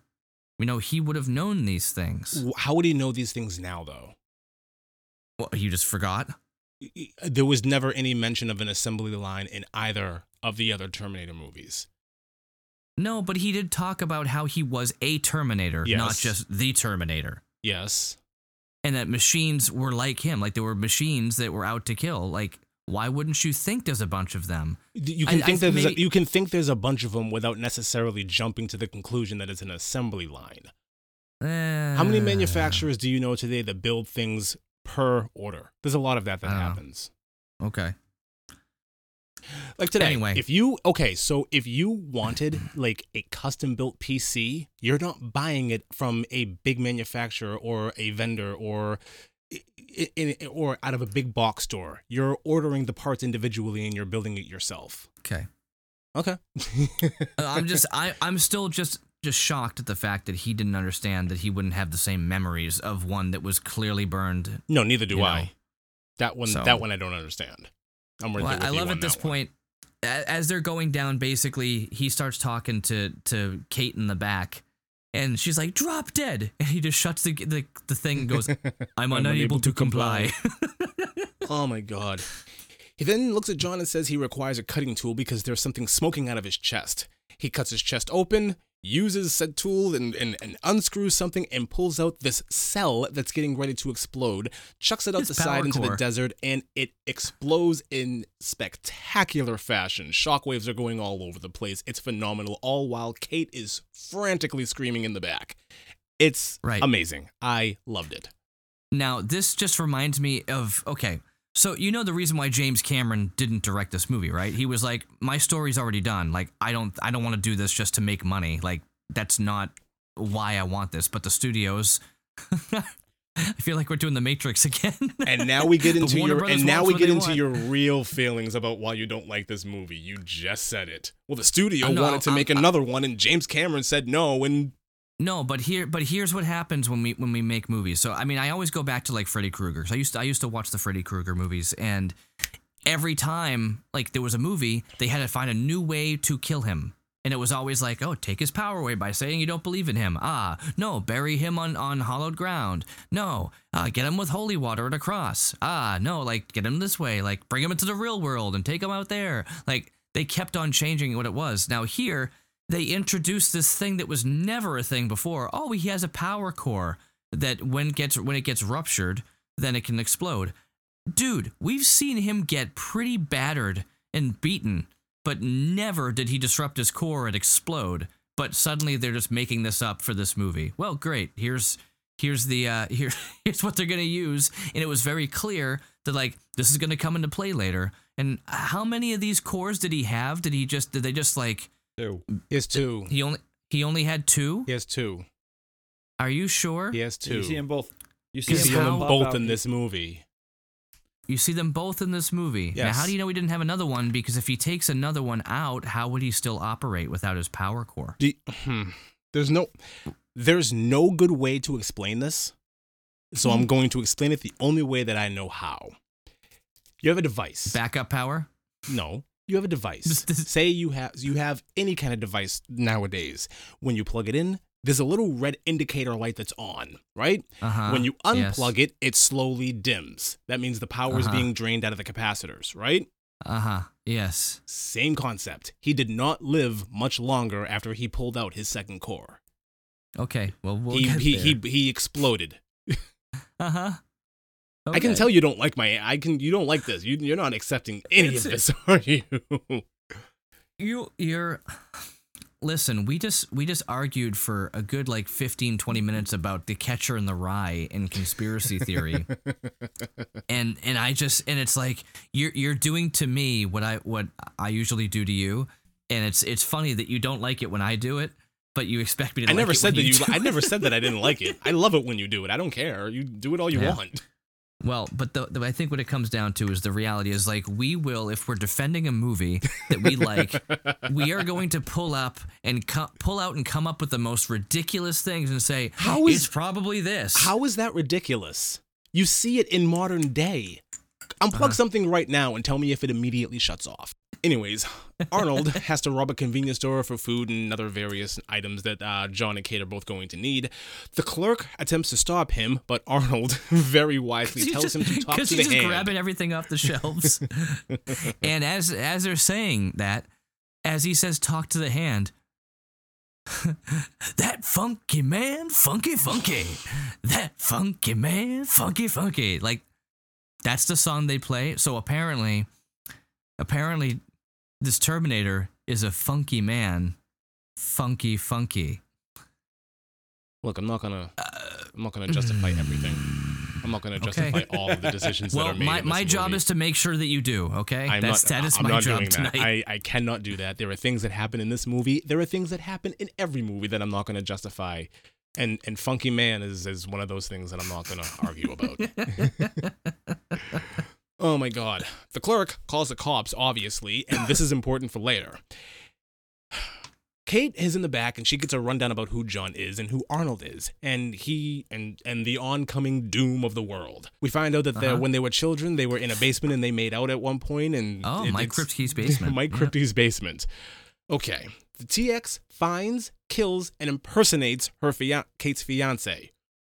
Yeah. Now, yep. Now, when that happens, right, the cops show up at the door, and he comes up and he's like, hello. Oh, where is she? I'll help you find her. Now, I'm sorry, if you're a cop and you see somebody acting like that, that's suspect number one. They don't know him. No, they don't know him, but did you just see how he responded? I get it. He's acting. I'm sorry, but that's super creepy. He's acting wicked suspect, but these cops don't know who he is. That just could be, Yeah, I'm reaching. Yeah, he's acting really weird. Yeah, you're really reaching. I'm sorry, but that was super creepy. It is really weird. That is super creepy. It is really weird. Anyways. You need to realize it's a robot acting as a chick, acting as another dude. Yeah. Right. So that would be odd. Like, he didn't seem concerned. He's like, oh, really? This was the start She's missing. This was the start of gender confusion. And she had it had no idea what it wanted to be. So they can come to a lovely scene where Arnold, John, and Kate all visit Sarah Connor's grave, and we find an arsenal of weapons that are in her coffin. Of course they are. I believe this 100%. Anywhere, I do like how they anywhere that Sarah Connor, open that up. anywhere that Sarah Connor is buried, I absolutely believe that there's no body. There's just weapons. I believe that 100%. Oh yeah, weapons from 20 years ago. Sure, it doesn't matter. Yeah, they're weapons. It doesn't matter. Kate picks up a gun and points it right at Arnold's face, only to be surprised when he spits the bullet out that she shot at him, which is fantastic. So he Ace Ventura the bullet in his teeth. And said, don't do that. Nope, not at all. Suddenly they're surrounded by all types of police. The two officers who are now with Kate's fiance have word that they've been found, at which time the TX punches a hole through the driver and begins to steer the car and elbows the passenger into the side window, killing him on impact. The best part about this is when you see them driving away, all I could think of is like Alien. You see just this dead person in the front seat of a car and this arm coming out of his chest steering the steering. It was brilliant to watch. It was awesome. Because you know that she had to make her arm longer to even go through the seat. Yes. To go through his chest. Yes. Yeah. Yes. It looked amazing. It was great. It was ridiculous. It was and what? The thing about this movie, which surprises me, and we talked about this before. This is going to be every single scene. Yeah, it is. Exactly. Well, no, this is why I wanted. This is why I wanted to do figure this out- again. I never get. Hang on. I never get an opportunity where Lee just cuts loose and buries something this way, and I wanted it to happen for a long time now. And this is one this is movie where I awesome. knew it was going to happen. So yes, I'm happy about this. This movie has an R rating. And honestly, besides a couple of F-bombs, literally, like, only a couple of F-bombs, just before this, where she's like, you know, I hate machines type thing, and he's like, good, anger's more useful than despair, because psychology is one of my among my subroutines. Like, okay, great. But besides that, and the hand going through the chest here, there's really not a lot of, like, anything else that would be considered rated R. Not really. Well, back then, any movie that had more than one F-bomb in it was automatically got the R rating. Rated R. So it had an extra F-bomb in it, and that was it. It got And it an had R some rating. nudity. It showed had his it bum. had the F-bomb, it had some nudity, it had a lot of violence, it had a lot of gun scenes, it had some bloody scenes. Yeah, it's nudity. Okay, Titanic had nudity, and what was that rated? Titanic back then. Titanic had the corner of a nipple. Nope, she was full on in that movie for at least 2 or 3 minutes, and back then it was rated R, and now it's PG-13. I thought it was just the corner. I thought it, like, the way that he Nope. was drawing her, it was just like the tippy top of her, like, of her It nipple. was- Yeah. Full frontal. The point Okay, about you know this, what? waist I up. apologize for that because I've only seen that movie once. The point of it is, though, there's a lot of stuff that in the past somehow flew. I mean, there's nudity in Jaws, and Jaws is a PG movie. PG. Yeah, but that's a silhouette of her in the water. It's you can't see anything in that movie whatsoever. I mean, if you really want to squint and, like, but the point about hope that, to, like, have that your movie- imagination run away with it, then sure. But it's not even just about the nudity. It's about the whole movie itself was PG. That's a horror movie about a shark killing people back in the 70s. Yep. Yeah. That should have been rated R back then. Never mind PG-13. I want you to. It was hang on. It was a plastic shark and ketchup in some water, and you want an R rating, sir? Really? I'm not saying I want an R Go rating. watch- Listen, I'm You just wondering just why there's an said R rating. that it should have been rated R. I'm saying by this standard, yes. The fact that, like, the rating system has changed tons over the years, right? But the Go fact watch- that this one got rated R makes no sense to me. Go watch this movie called Passion in the Desert. No, thank you. I am telling you, I'm not. go waste your time for an hour and a half. I'm not. It is- I'm not. So I'm not. just to give you a quick rundown about ratings, this movie was PG-13. I was like 17 years old, and I was gonna have a hangout night with my dad, and my mom rented this movie from Blockbuster for us, thinking it was this fantastic film. It's about this French legionnaire who gets lost in the desert. I think you told me about this. Platoon leaves him. He gets lost, and he finds this cave next to this water hole in the middle of the desert that he starts living in, and this cheetah comes around, and he befriends the cheetah. I know you. He then yeah. puts mud spots all over his body. He falls in love with the cheetah. You see him having relations with the cheetah. Then he stands up in the movie, and he is full frontal naked in the entire film. You see everything. He then gets found and rescued by his legion, the platoon that he is with, and he comes back and he is normal, as if nothing happened. This is the entirety of the movie, him being lost in the desert and having relations with a cheetah and falling in love. I mean, literally, you see him falling in love with this with this cheetah, and it's the worst. I sat there. Did you say French Legionnaire? French Legionnaire. Oh, okay, French. That makes sense. All right. What is the name of this movie? Will wants to do this next. What is the name of this movie, sir? Passion in the Desert. Passion in the Desert. Hang on. I'm writing this down. I need to see this movie. No, you don't. No, I really wish you didn't tell me that story again, Chuck. Thanks a lot. Passion in the Desert. Yes. It's awful. This sounds fantastic. It's horrible. Okay. Let's please move on. Let's not move on. This sounds great. Are you kidding me? You know what? It sounds slightly better than T3. So, wow. I need to watch this movie. I can't believe you. I need to watch this movie. Anyways, like I was saying, I think it was the fact that your mother rented it makes it better. She had no idea. None of us. The fact I watched the entire movie and didn't shut it off boggles my mind. But that was the last time. That was the last time you let your mother pick the movie, right? Yep. But continue, Will. So let's get into the best part in this movie. Yes, let's talk about Earl Boen. Let's talk about Earl Boen. Let's talk about Earl Boen as Dr. Silverman, who makes a cameo, and he tries to have a nice conversation with Kate about trauma, but he's useless because he suffers from his own trauma.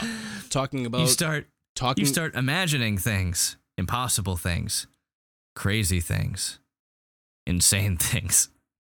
Take years to get over it. It's amazing because as he says it, his face just drops. More and more, and he just spaces, and it's hilarious. It's awesome. But then, as soon as right after that happens, who comes flying out of the crypt with a coffin? So Arnold comes out the side. Arnold comes out the side of the crypt via a window with a Gatling gun in one hand and a coffin draped over his other shoulder. And the next thing you see is Silberman just booking. Book it. Oh my God! The police. Hang on. The police open fire on Arnold. Arnold slowly turns. Now this is a filmmaking choice that I did not like. The slow-mo? The slow-mo here bothered me. I didn't think it needed to happen. I thought it should have just been straight and fluid, and it would have done exactly the same thing. But Arnold slow-mo it was an turns. odd time to do it. Arnold slow-mo turns towards the police cars, and this is the exact moment that Dr. Silverman catches his face, and like you said, he just runs for dear life, and he's never to be seen again. Perfect cameo. Absolutely fantastic. He did a great job, and I loved it. It was funny, it was comedic, and it was exactly everything that it needed to be.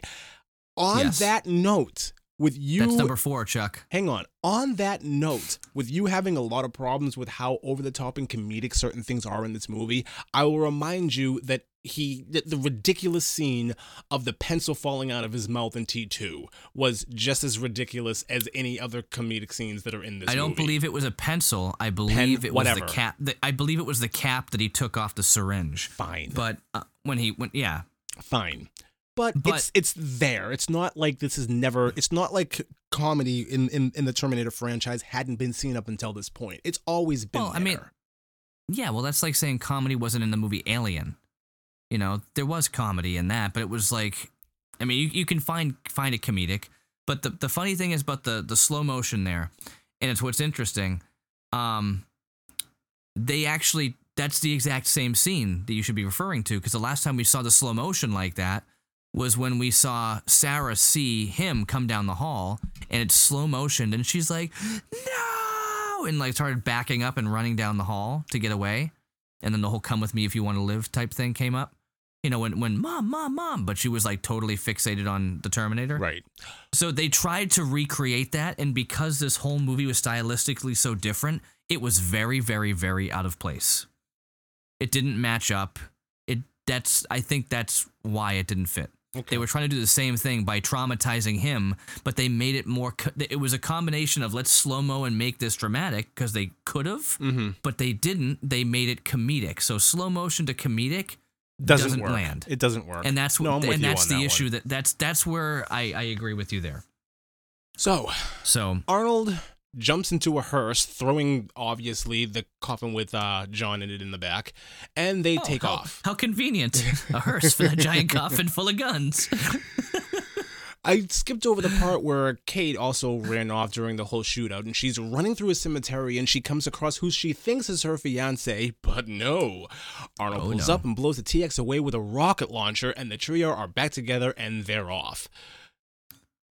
Yeah, okay. The TX starts her pursuit on foot, jumps atop the hearse.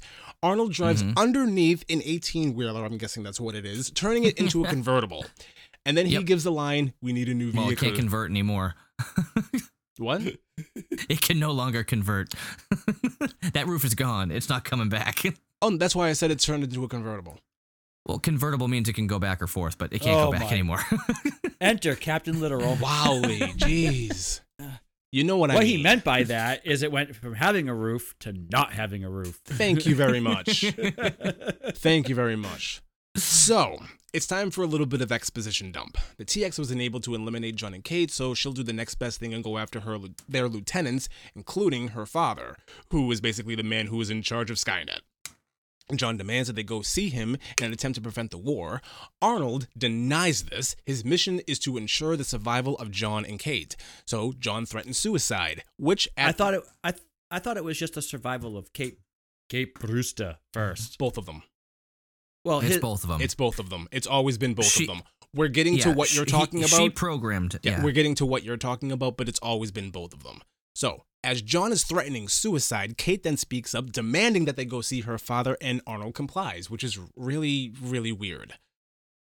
While they're on their way to see Kate's father, we get a little bit more exposition. The cell network is down, Skynet is assuming control and preps for an all-out attack. If John and Kate were to be... Go ahead. They get to the point right there, but they call this... they say he's the head of CRS. Sure. And I'm like, can't remember... Oh...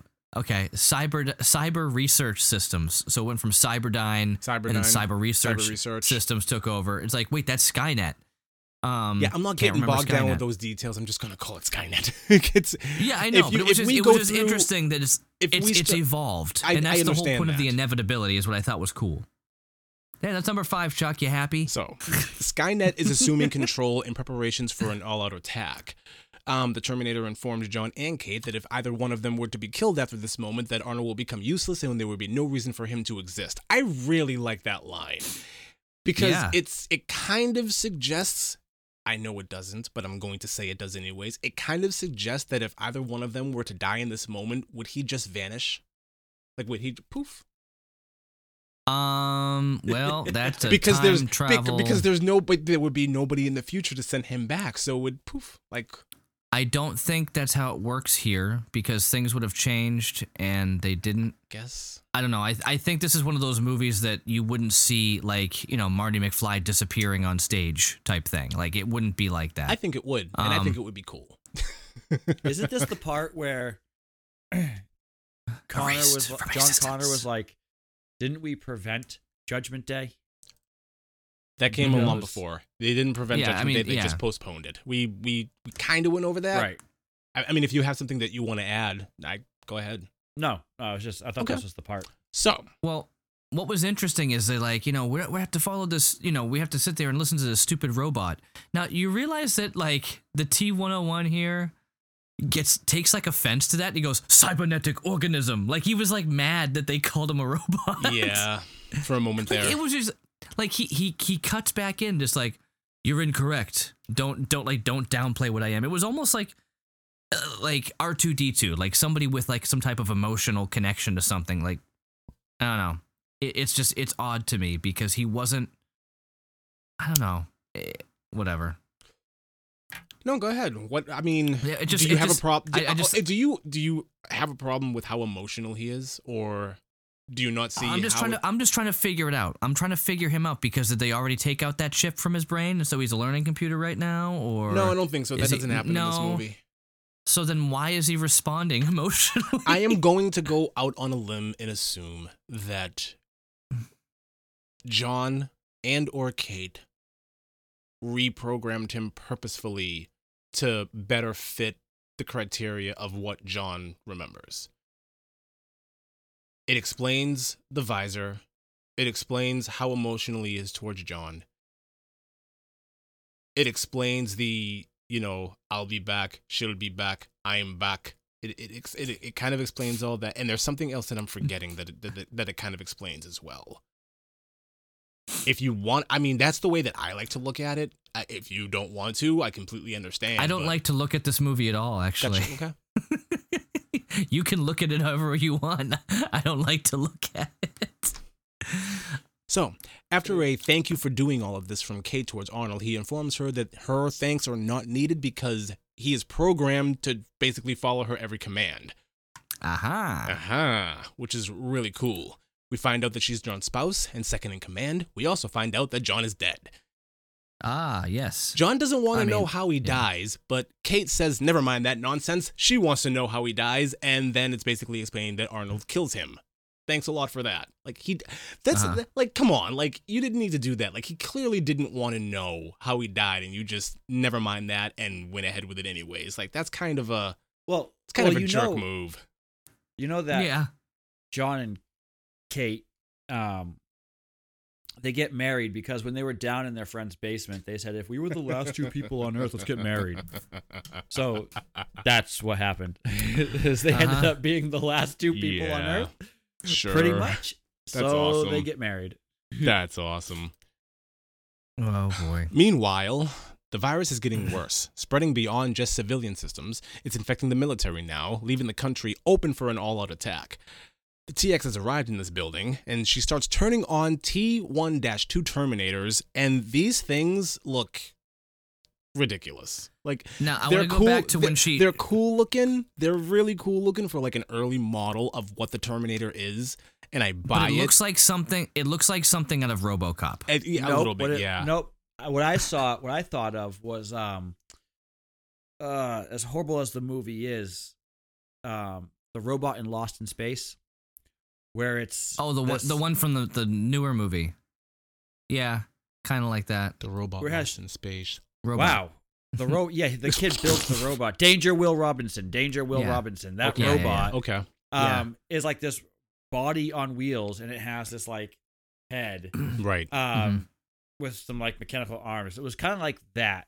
But way before Lost in Space. Lost in Space was a newer version lookalike of the and if you old watch TV it show, in Salvations, they actually have that robot in Salvations. Oh. I think it's just Salvation. I didn't. Salvation. That's a movie that I don't like to watch. Well, there you go. So, what I thought was funny was when the TX popped back up after getting knocked into a tractor trailer.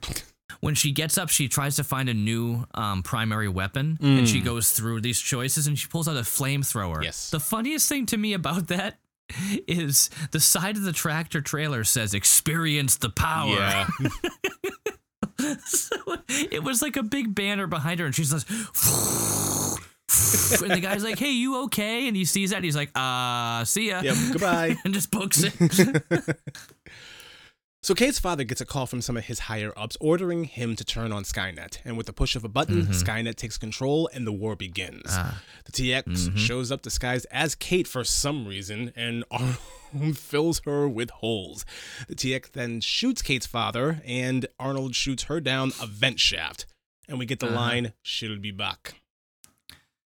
She'll be back. Which is fantastic.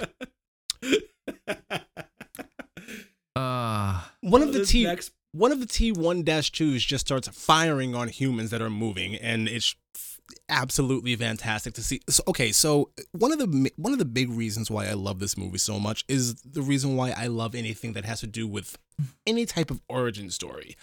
I've always liked to see how something began. I've always had a soft spot in my heart for things like that. So like. It's the reason why usually if I'm watching like a trilogy or a franchise, I usually like the beginning of it more than I like anything else, because I like the way that everything develops. Because the Terminator franchise kind of started in the middle of everything that was going on, and it dealt with time travel. This here speaks a little bit more to me than either one of those films. Just the ending of this movie and the way that everything follows after this, the way that Skynet took over, the way the war happens, and how John Connor actually survives and becomes the leader of the resistance. I think it's all fantastic. And I think, here's my question. One more thing, and I arguably, and if I get a lot of heat for this, I don't care. I think from this point on, I think this is probably some of the most significant and important moments in the Terminator franchise. I don't care what anybody says. I think this is through and through fantastic. And here's my question to this whole thing, which I'm not disagreeing with you on what you just said at all. But right around the same time that they turn on Skynet, she is jacking into or hacking into the other Terminator, Right. the ones that they first create. Yep. Right. So, had she not, hacked the system the moment that they turned the system on, is that what created the whole system to start backfiring, or was it going to happen anyways? Did her hacking into the Skynet is that what created all the robots to then turn? So it happens later. No. It happens a little bit later in the movie, but it is kind of alluded to by John that Skynet and the virus that's infecting everything right now are the same thing. The virus is just a ruse. It's just a way to get people to turn Skynet on. Like that's the whole point behind the virus. That's my understanding of what's going on here. Yeah, but I think Chuck is just asking, like, would those things have turned on and started fighting people immediately, or did she hack into them and she's kind of controlling them, right? I think they would have turned on regardless. It kind of seems like they would have turned on regardless. You see her go in and her hand or her finger turns into a thing the same way that she did. And I'm thinking, would Skynet have turned as fast as it did had she not come back and hacked into the system? I don't think so. I mean, I don't think so. I do. I think because we see like drones and everything outside just like firing on random people. She did not turn any of those on. So she hacked into the system though. So if she could hack into the system and she can control other vehicles, if she could hack into the system and give it a new command, then that would happen. So I think which is what happens, which is what she does before anything else happens. I understand that. I have no evidence for this. This is just me speculating. She might not know the exact moment that Skynet takes over. She's just hacking these T102, T1-2s because. Like, it's just something that she has to do in order to get her to the next step. I think. I get that. Regardless of whether or not she does it, these Terminators turn on and start killing people after, Robert pushes the button. Well, they don't until she hacks them first. Yes. But what I'm trying to say is, cause and effect. Cause and effect. I drank too much wine. Now I must pee. I think there's evidence for both, because again, she didn't hack any of the drones that are firing on people outside. She didn't hack. No, but she hacked into because she hacked into these robots. She's effectively hacking into the Skynet network, I guess, and she could have reprogrammed the entire thing like that. So you're basically asking what came first, the chicken or the egg? Correct. I don't think there's an answer here. I think it can go either way. You can either say that everything started with Kate's father pushing the yes button to launch Skynet, or you can say it was her hacking into the system. I think it can go either way. I don't think there's a right or wrong answer here. It's the same question with T1. Who came first? Right. Yeah. You're right. His best friend or his father? Wait a minute, they're the same person. Exactly. Had Kyle Reese never gone back, John Connor would never have been born. And that's the repeating cycle. Yeah, over it's and a over repeating again. cycle Right. there. It's a repeating cycle. That's a repeating cycle. Without one, you can't have the other. Here, it's now. Had she? No, that's the same thing. If she hadn't come back, would the same war have been triggered? I will say this. She can hack into the system, right? She can hack into the Skynet system. But Skynet can't take control of everything without the push of the button. Mm-hmm. Right. You know what I mean? He pushed the button. Right, but because her coming back, right, and because of everything happening, it then forces all of this stuff to happen. The button gets pushed reluctantly. She's not the source of the virus, though.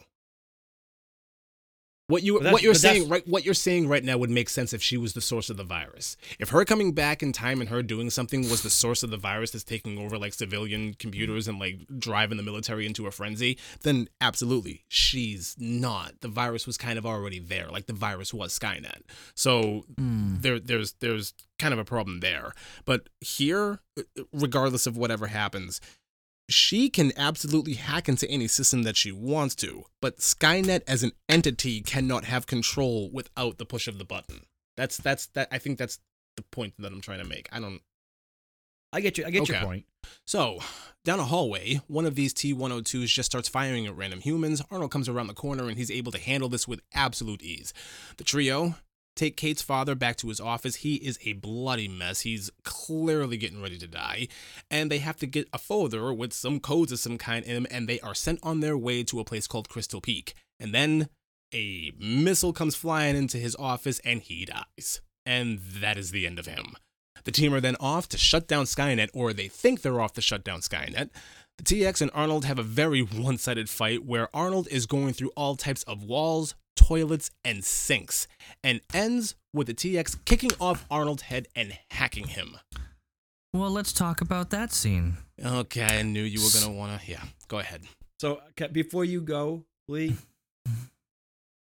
this was the one scene where I was like,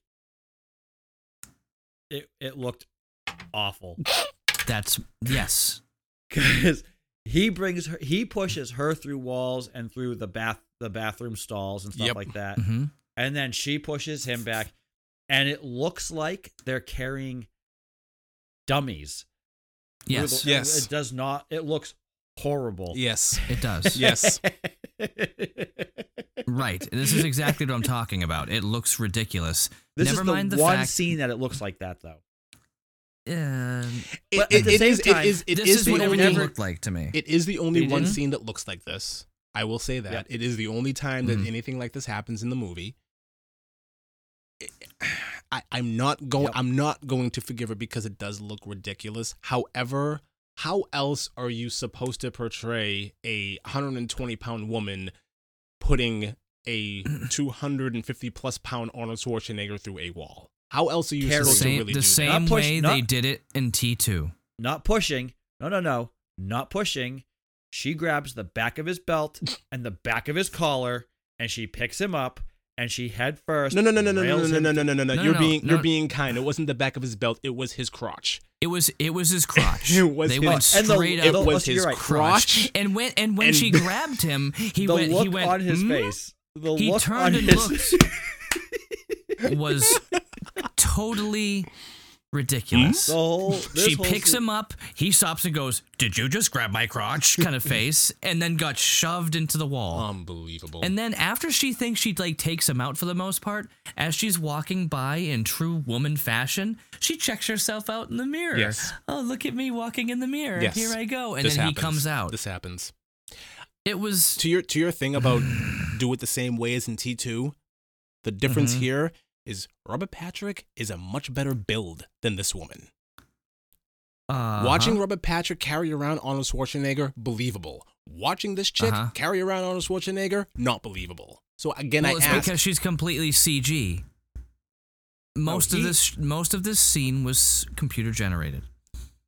Most of it. I wouldn't call it computer generated versus them actually carrying like actual dummies. I think they were carrying actual dummies. I think that's a lot more along the lines of they were carrying actual dummies. I think the big problem is it's the way that your brain coordinates certain things. You can tell when she's lifting, there's no weight behind what she's lifting, and it's very off-putting. I'll say that it's very jarring to look at. Right. When she she kicks his head off though, and that was pretty cool. When she just steps on his head, that was amazing. It was pretty cool. That was amazing.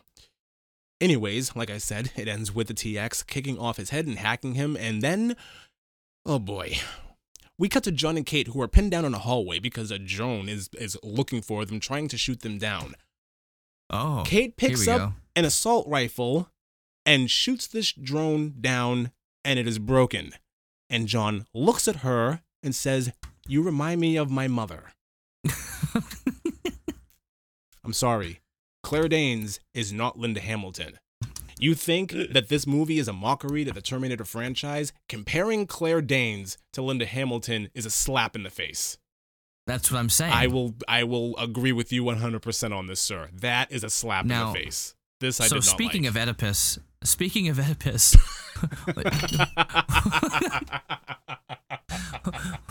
why didn't Oedipus swear? Why do we have to? Why? Why didn't Oedipus swear? You can't just let the line go. You have to bring up Oedipus? Really? Yes. Okay. Yes. Well, why didn't Oedipus swear? Just get to the because he kissed his mother with that mouth. Oh my god. Oh my god. Okay, anyway. TX is still in pursuit of John and Kate, so John decides to turn on a giant magnet, which the TX eventually gets stuck to until she pulls out her salt. Go ahead. By the way, we have a super collider downstairs. Yeah. Yeah. So he turns, I just called it a giant magnet. I didn't know it was called a super collider. I just escaped my mind. So he turns this thing on full power, and eventually she just gets stuck to it. And it's awesome to look at. You can't say that it's not. Just the way that she's melting into it is fantastic. It's a great visual. Like the special effects here were top notch. I thought this was great. I enjoyed it. Until she started sawing her way through it. Yeah. That part I don't get. If the rest of her is melting, so she's melting, but she's still able to manipulate a saw tool and cut through this thing. Mm-hmm. If this was how they ended her, I would have been excited about that. Yeah. Ended her. True. Yeah. Because her ending is stupid. I'll say it right now. Her ending is stupid. So we'll get there. John and Kate find their way to a plane. Here's the thing. Oh. They're on a military base, and they find this nothing plane. They can't find, it's one that it's one that she knows how to fly. She practiced on it, so she's comfortable with it. Fine. Right? Mm-hmm. Arnold shows up, clearly hacked, and he's on his way to kill John. Get away from me. Exactly. The whole time he's get away from me. Now. Get away from me. Now. I have been reprogrammed. The whole thing. John looks dead at him and says, "My CPO is intact, but I cannot control my other functions." And probably, oh no, probably my favorite Schwarzenegger line in any movie because of how important it is and because how important it is to this movie. Yeah. John looks dead at him and says, "You don't have to do this." And he says, "Desire is irrelevant. I am a machine," which I can't, for some reason, I just love that line. And the score is swelling in the background, and the look on Schwarzenegger's face, just half machine and half man, and just the way that everything is just melded together. And just the line, "I am a machine," just really, really strikes a chord with me. It's one of the reasons why I love this movie. Well, I love the line that John yells at him, too, because he's basically saying, as he's got this program, which I like that we can see. This is number 6, Chuck. Ooh, I like that we can see his program and then the new program that was trying to be like infiltrated, going back and forth in his head, like, abort, terminate, abort, terminate, abort, terminate. And he just yells at him. He's like, "What is your mission? To protect John Connor and Catherine Brewster. You are about to fail that mission." Yeah. And he just freaks out, throws him across the room, and because it has a complete technical breakdown, and throws John on the other side of the room, and just takes all of his. He goes full Donkey Kong on the front of this. Exactly. On the front of this Jeep. He goes full Donkey Kong on this Jeep, and then just shuts himself down. If people didn't understand what was going on there, of course John Connor would explain it to everybody. Like, looks like he had to shut himself down because he couldn't do it. Yeah. Like, okay, sure. Yeah, we got that. I got it. I knew exactly what was going on. This movie, though, is not meant to make you think at all. Not at all. It's purely made. This movie is purely made for explosions and money. And money to have fun and money. Well, all movies are made to have money. Sure. All movies are made to make money, but this movie was made solely for let's sit back and have a good time, not think, and just have a good time. 100%. Mindless action movie, and I love them. It's the exact opposite of the movie we just talked about recently with we did Conspiracy Theory at one point, and that movie is the complete opposite of this, where you had to actually think, pay attention, and watch what's going on. This movie, you could literally get up for 3 or 4 minutes, go and do something, come back, and not really. It's just there to,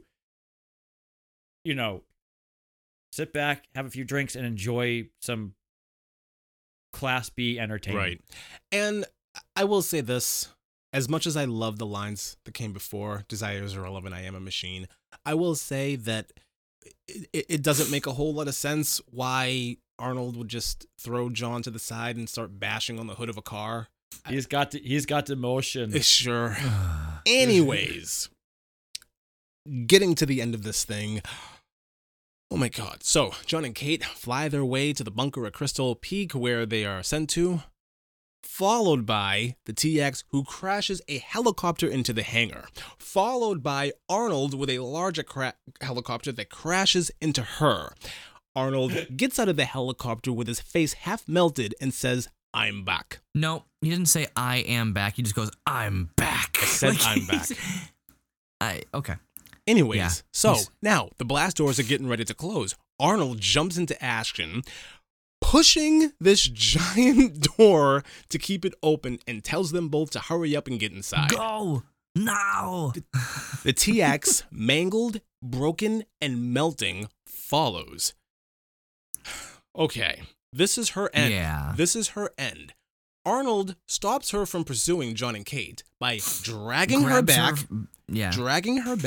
taking the second core. She's like an animal at this point. She is screaming like an animal, taking the second core out of his body and shoving it in her mouth. And she is screaming like an animal, a wild animal, the entire time. Just melted, broken, and destroyed. And you are terminated. And there is a giant explosion. Yes. John and Kate make it to the lower level of the bunker. There is nothing down there but 40-year-old equipment. And Kate reminds John that Arnold's mission was to ensure their survival, and he did just that. Some folks on the radio call up for help, and John is the one to answer the call. And the movie ends with the bombs going off. I love it. I loved it too. I enjoyed it thoroughly. I thoroughly enjoyed it. So the way that this movie ends, the visual of the bombs, well, John first realizing that he's exactly where he needs to be, and then John realizing that he's the one who's going to be in charge down there, and then the visual of all the bombs going off, like everything that happens from the moment Kate's father pushes that button up until now. I said it before, I'm going to say it here. I love it. I think it's some of the most important pieces to the puzzle of the Terminator franchise. I think it's fantastic just to see the way that this entire war begins, what jumped everything off. I just think it's amazing, and it just it hits all the right notes for me. And was it this movie where he stated that Skynet wasn't a specific location or device, it was in all of the software and technology? It's basically infected everything. It's everywhere. It's everywhere. Yeah, there's actually a bunch of parts that were cut out originally that they were going to shoot in the movie where they were going to show a lot more of the civilian things that were malfunctioning, like ATMs weren't working, phone lines weren't working, all these little things, and that was going to add to what the military guys were saying. Things are going down, this virus is really taking over. Showing more of the effects on regular civilian life was going to be there, but they just didn't bother doing it. But there's a few things. It's actually kind of funny. I was just doing some research earlier on it. But Arnie was not going to do this movie unless James Cameron was involved, and James Cameron wanted nothing to do with it. But James Cameron basically said, he's like, listen, he eventually just said, just do it and ask for an S-load of money. That's the specific quote that he said. And at that time, Arnold's contract, it was the highest, it was a record. It was the highest record at that time for what an actor was paid for a movie. It was $29.5 million. Wow. Oh, so $29.25 million. Wow. Yeah. His contract was 33 pages long. That's insane. Yeah. That's insane. Yep. So yep. Well, yeah, he got a lot, and that was just the original Yeah, that's insane. But that's what it comes down to. He's like, well, whatever, Money. Fine. You're gonna do that? Then give me the money. Money. That's what it all But comes yeah, down and to. that and the fact that Edward Furlong was actually supposed to play John Connor in this, but they had to pull him out pretty much before they started shooting because of his substance abuse issues at the time. Yeah, he was a mess. He was a total He was mess, an and it stinks absolute because mess. honestly, it stinks because I mean I think that would have made things a lot different. It would have kept some cohesion in the franchise. I think if they had him in there, Regardless of Ed Furlong's substance abuse issues, I can't picture him in that role. No matter how much I try, I can't picture him as the leader of any resistance. Christian Bale. Yeah, I can't see. I can't see. I don't see how Edward Furlong, Christian Bale, and Nick Stahl look anything alike, and how it makes any sense that they would. If they use Nick Stahl in Salvations, if they use Nick Stahl in Salvations and not Christian Bale, it would have been Salvation. Whatever. It's one single salvation. Salvations. Listen, if you didn't say it 10 times, I wouldn't have corrected you, but you said it multiple times. I'll say it again too. Salvations. Okay, so I'm just saying the reason why they didn't use Nick Stahl in Salvation is, did you see what he looked like when they put the makeup on him in this to show what he looked like in the future when he looked like a 12-year-old boy dressed up like an old man? It looked ridiculous. Yeah, it would have been horrible. I'm sure they would have been able to do a better job. Yeah, well then they should have done a better job with this movie then. I'm pretty sure they would have been able to do a better job with the makeup if they actually wanted to age him up a lot for that war. They did not need Christian Bale. And again, the whole my whole theory is that the only reason why they got Christian Bale to play that role is because he saved the Batman franchise. That does not mean that he was the best choice for John Connor. They could have used milk. They could have used Nick Stahl as just to keep continuity. I think that would have been a lot better.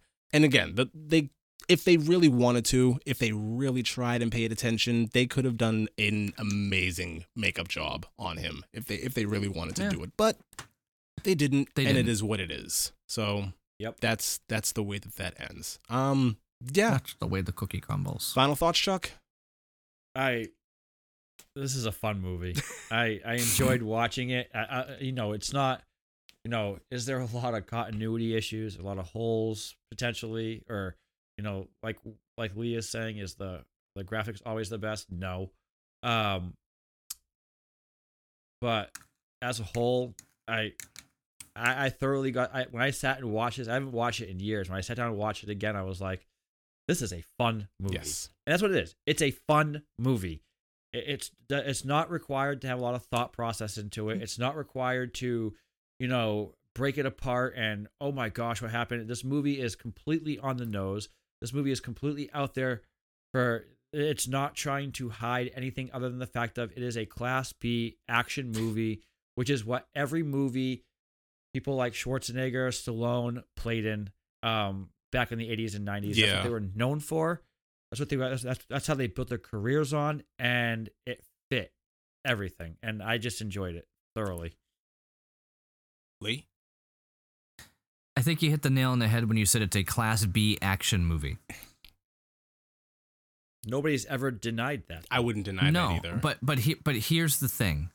It's a Class B action movie, whereas its predecessor was also a Class B action movie. No, I wouldn't put it under Class B. I would not say T2 is a Class B action movie. I would say T2. When I say T2 is classic. It's a classic, yes. But it's a class. It's not a cult classic. It's a classic. Yes. It's actually. It's a classic film, yes. But if you compare that to a lot of other movies that came out for action movies, it's around that time. This would be up there. It's Arnold Schwarzenegger. It's like watching. You're not gonna no. I gotta stop you right there because you're not gonna say that this is on par. That T2 is on par with like Commando. Don't. Oh no! Not even close. But there were definitely action movies that came out in the early to mid 90s that were not Terminator 2. T2 though is not a cult classic. It's a classic film. It's a Class B film though. The acting is not the best in any of the Terminator movies whatsoever. Not at all. Well, I don't know, man. Linda Hamilton in T2 is on another level. She's on a whole different level. But Arnold Schwarzenegger is not a good actor. No, he's not. That's what I'm trying to say. No, he's not. He's not a good actor at all. That's why he always played in stuff like this, like Predator. You know, even it's still a Class B movie. It was not a Class A movie. It's just it was a Class B movie that got really popular, really famous, and everyone liked it. Yeah. But it does not change the fact that it was still a Class B movie. And so is this. I still have a hard time saying that T2 was a Class B action movie. I would say that T1. I would say T1. I would say T1 is a Class B action movie that gave way to T2 becoming a phenomenon. Like that you want to say that, fine, but you know what though? If that's your thought process behind T2, man, go for it. I love the movie. I would definitely say it was BAB. Sure. Sure, BAB. And then BAB, and then you started getting down to the C's. Anyways, so we are done for the night. We have been up for a while. This is over. Lee, I promise I will never make you talk about this movie again. You have my word on that. Yeah, because I know that you record your everything as much as you can, so we'll never have to do this again. It'll never happen again. But yeah. So that's. I'm glad we're finally done with this. We gotta do one of Lee's guilty pleasures next. Yeah, we've done. Yeah, well, but here's what you have to do. You have to actually let me pick my movie and stop saying that I actually care so much about Batman Forever. No, go ahead, pick your movie. Okay. What's a guilty pleasure for you? It's hard to say. I've got so. With Chuck we got Equilibrium. With me we got T3. It's pretty well established. Just name a movie that you don't rip apart while you're watching it, that you just watch it for the sake that you just solely enjoy it regardless of how bad it is. Exactly. Name a movie that you know is bad. You know the general consensus around it is this movie is bad, but you don't care. You love it. Ghostbusters 2. Okay. Everybody poops on Ghostbusters 2. I think it's a fantastic movie. Okay. I think it's a great sequel. Okay.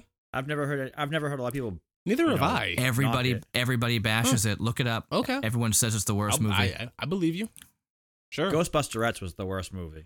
But. That didn't happen. That's on the same planet that Superman Lives. Oh, it happened. Exists on. It happened. No, it didn't. Superman Lives didn't happen. There are a few movies that never happen. Alone in the Dark, White Noise. That happened.